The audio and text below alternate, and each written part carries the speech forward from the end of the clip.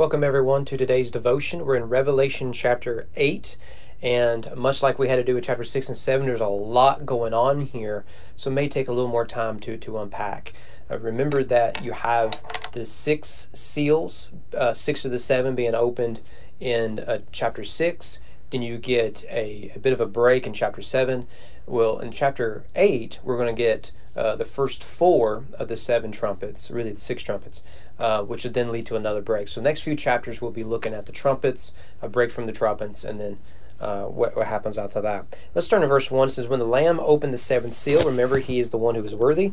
There was silence in heaven for about half an hour. Then I saw the 7 angels who stand before God, 7 trumpets who were given to them.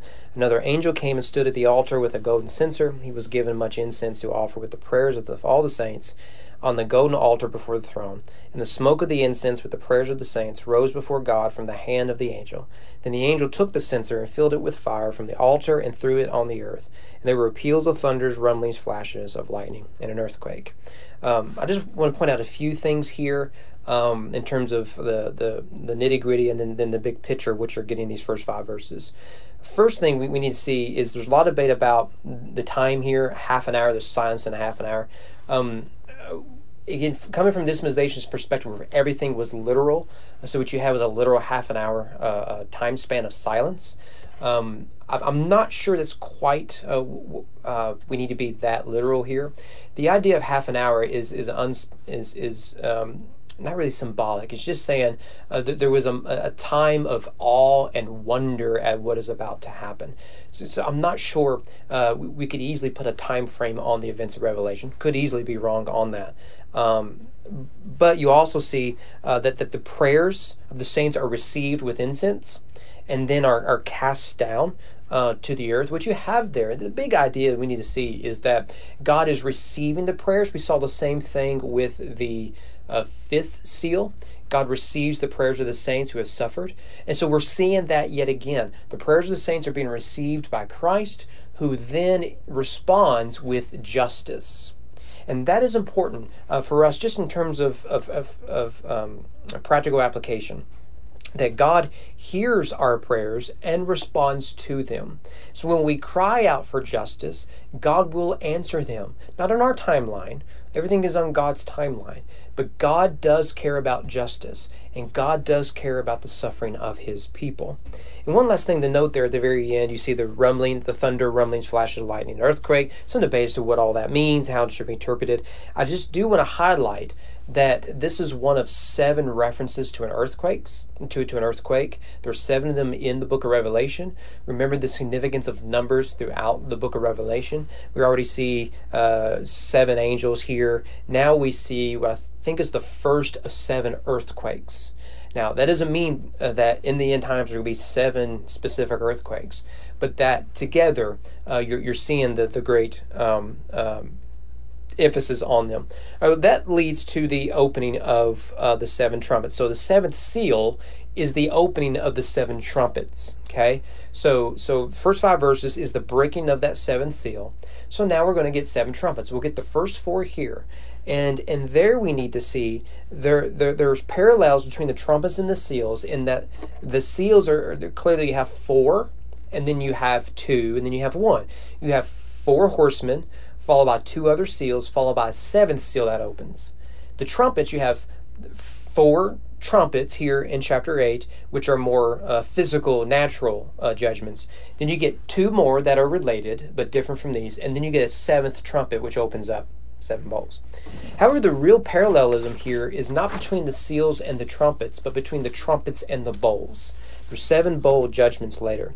For example, you get in the first trumpet, it attacks the earth.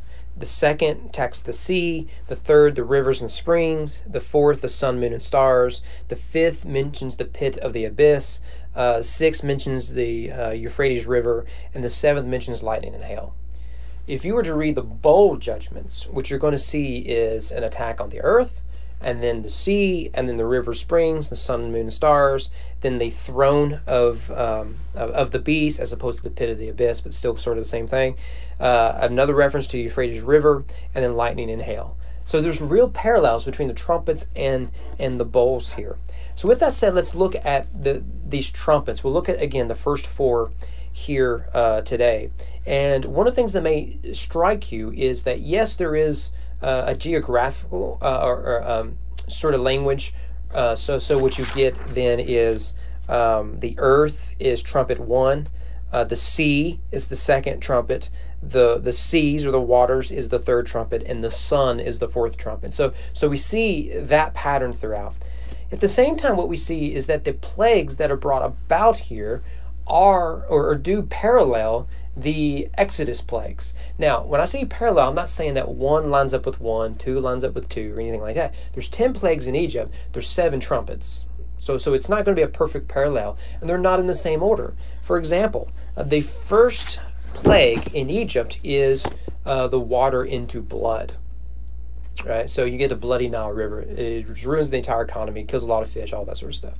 Well, that is actually the second trumpet here in this text. So that is verses 8 through 9. Right? So it's not a parallel in terms of sequential events, but in terms of what the plagues are being played off of, it's clearly connected to the Exodus. So just as God came down in judgment against the Egyptians for enslaving his people, now what you have is God's judgment upon the nations for the abuse and the oppression of his people. Right? So John wants us to see the parallels between here. The Pharaoh of the Exodus will become the beast of Revelation. Right? So remember, you can't appreciate Revelation without some understanding of the Old Testament. Let's look at these. Verse 7, the first angel blew his trumpet. By the way, that's what they all say. First angel blew his trumpet, second angel blew his trumpet, so on.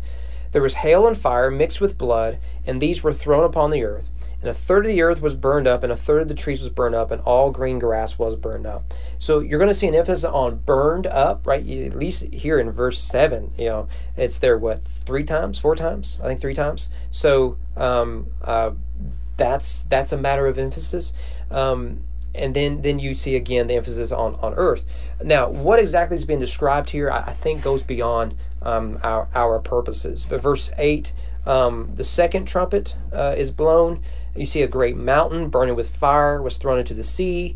A third of the sea became blood. A third of the living creatures in the sea died. A third of the ships were destroyed. So notice you had burned up, burned up, burned up. A third of, a third of, a third of. Right? Now you have the reference to a third being mentioned in the first trumpet. Now we need to see that not just as an act of judgment, but an act of grace. God isn't judging everyone. He isn't condemning everyone. He's still preserving life on earth, in the sea, in the waters, and so on and so forth. I would also say that the idea of a great mountain falling from the sky, you could read that as a comet or an asteroid if you want to. But the language is to say that it is indescribable, something fantastic, something apocalyptic. And that this language is commonly found throughout the Bible. It's when Jesus asked for signs in the heavens, this is the sort of thing that they expected him to give them. So I don't know if it has to mean an asteroid is going to hit the earth. But the idea of judgment using the very different areas of the earth, the water, the earth, the sky, and all that. Third trumpet, a great star fell from heaven, blazing like a torch, and it fell on a third of the rivers and on the springs of water. The name of the star is wormwood. A third of the waters became wormwood, and many people died from the water because it had been made bitter. You'll notice again an emphasis on 3 here. Remember, we had burned up, burned up, burned up, third of, third of, third of, and now we get wormwood, wormwood, bitter. Now, the word bitter is not the same word as wormwood. But wormwood essentially means that. It's only used twice in the New Testament here in the same verse. It's used, I think, 6 times in the Old Testament, and it's also it's often a metaphor for sin, the bitterness of sin. Here you get the concept of bitter and poison sort of together. So that's why wormwood is often associated with poison. I think we have to be careful in reading into particularly trumpets, but into wormwood in particular. But just because you see the word wormwood somewhere doesn't mean it's the Antichrist is around and they're going to come get us all. Everybody run. But you do see here that a specific name, and by the way, this is the name of a star. which if we explored would take a lot of time and we would all be confused. But you'll notice that many people died from the waters. So you had the trees who are dying and the grass. You have living creatures in the sea dying. Now you have many people dying that are in the water. And it is bitter. And then finally 12, we get the fourth trumpet. It says a third of the sun was struck, a third of the moon, a third of the stars, a third of their light might be darkened, a third of the day might be kept from shining, and likewise a third of the night. So again, remember you have burned up, and then you get a third, wormwood, bitter, and now you're getting light. And that's totally different ways, but it's still there.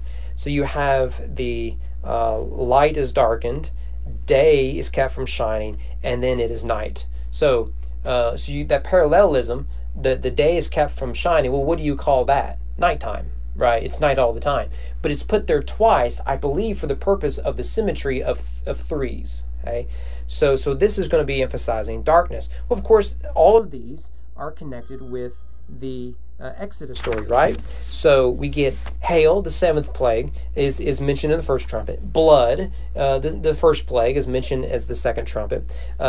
Poisoned water, that happens, and then you get darkness, which is the ninth plague.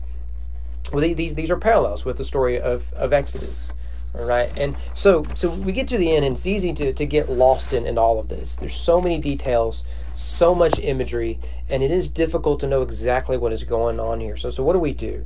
The main thing we need to see here is that God is a God of justice who would carry out his justice in judgment, and that this judgment is good. We see this throughout the book of Revelation. God's judgment is good. Now, we can get caught up on charts and timelines and chronology and all that, but if we miss the point, Christ rules and reigns over the earth, and he will come with a sword, not with a cross, and he will judge the nations of the earth, particularly those who oppress the people of God. Now, remember, this is written to local churches. The local churches are the key to interpreting the book of Revelation. Here they are in oppressed contexts. Here they are suffering by the system and by their neighbor. And what is the answer? It is to keep crying out to God. He hears your prayers and he will respond accordingly. So if you're a preterist, you believe God answered those prayers in AD 70. If you're someone who believes in some futuristic approach to Revelation, then you've seen God intervene throughout history, and you await a final intervention in history. Regardless, we see the message is keep crying out to God amid your distress, amid your sorrow, amid pandemic. God hears your prayers. And for the rest of us, may we learn to repent and believe the gospel and cry out to him for grace. For grace he will send, or he will send judgment. Hope to see you guys here tomorrow. We'll look at some of the really cool stuff with the trumpets. See you then.